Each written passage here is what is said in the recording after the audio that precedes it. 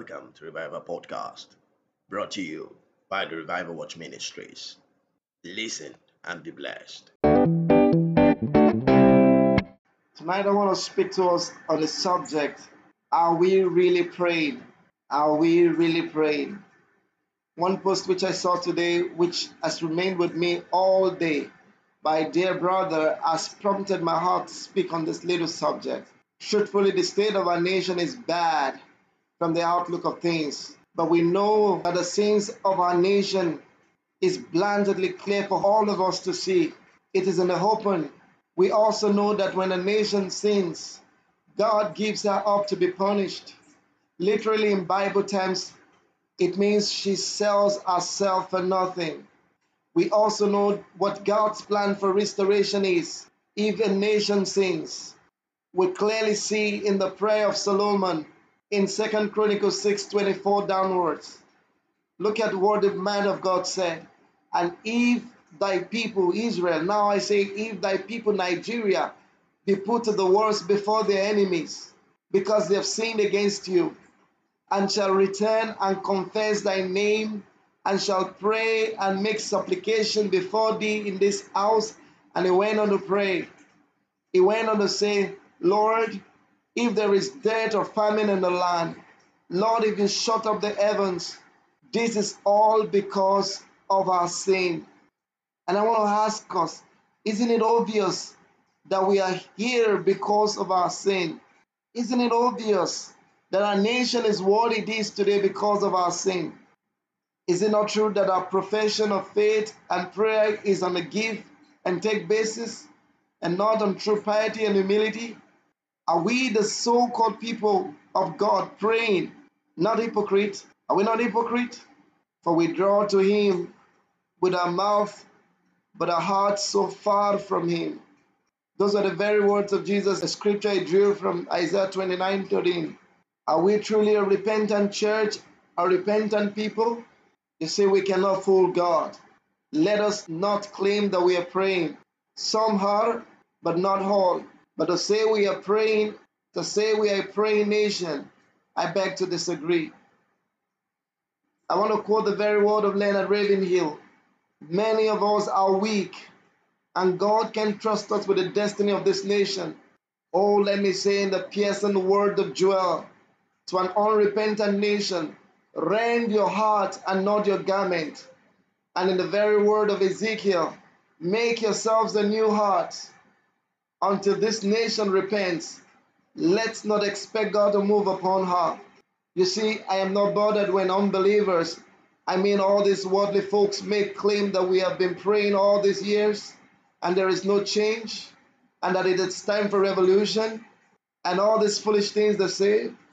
Well, I don't blame them, but I lament their ignorance. I want to say and I want to ask, which nation has revolution held in modern time or in recent time? Maybe none. Take a look at Syria, take a look at Egypt, take a look at Libya. So we must be careful. And I want to say, let them all go sit down and stop looking for cheap publicity. Well, the fault is not theirs really. The old fault is on the church. She is weak. She has lost the authority to stand upon the truth and impress it upon the whole earth, upon these worldly men. We've lost the sting in the gospel that brings all these worldly people to the cross. Now they can say foolish things and Christians can agree with them. These are unregenerated folks. They have no hope of eternity. They have no hope of eternal life, at least as of today, except they repent. You see, when people who are Christians, oftentimes as we see nowadays, leaders in churches utter statement like, "We've been praying, it is time to act." It pains my heart, it grieves my heart, and I think it is the most carnal and sensual thing a Christian should say, or talk less of a church leader or a leader in a Christian organization. You see, I don't know how the Lord feels about this though, but I'm sure that he is grieved at such remark and statement, for I believe it is a direct insult upon his integrity to answer prayer. We're simply accusing him of inability to do as he says, so he is unfit to retain the title he somehow claimed. We say that God is a liar and that he is bogus in his claim which he has refused to take responsibility for in answering prayers. You see, we have committed the most treasonable offense, not against man, not against our nation, not against our government, but against the holy God, the one we claim to worship, the one we claim to be our Lord. We are in trouble. How do we stand before this holy God when he sits upon his judgment seat? And we all must be worried and terrified. For every idle word, every filthy post, every nonsense you post on Facebook, on Twitter, on the social media, or you put on your YouTube channel, or anywhere you put it, he will judge them openly. Finally, I think we grieve the Holy Spirit, who is a witness to our non-praying and our hypocritical prayers. But then we have big titles. Who knows who is really praying? Now to my question, are we really praying? Yes, we are. But is this the prayer God requires? The prayer of repentance? Are prayers not marked by personal gains and desire for worldly attainment? Are we not only dishing out to God some list of requests as a woman would give a shopping list to her husband? With all these are worldly and self-dominated so-called apostles, prophets, teachers, and pastors and preachers, whose God is the belly, whose hands is destruction, and the many gullible unregenerated churchgoers. Do we think that God is really going to be impressed with our outward show of piety, which lack inward grace? Let's say the truth and face it. We are doing everything but pray. We are doing everything but praying. An average Christian, and I mean the saved one, not a mixed multitude, cannot hold on 5 minutes in prayer for himself, for his own personal life. Talk less of being interested in praying for a nation. The question I want to ask those who said we've been praying is this: who are the ones praying? What are they praying for? How often do they pray? And I want to take this to you, right to you. Are you praying? They say, let us not deceive ourselves. God is not mocked. We cannot sow sparingly in prayer to reap bountifully in harvest or answers to prayer.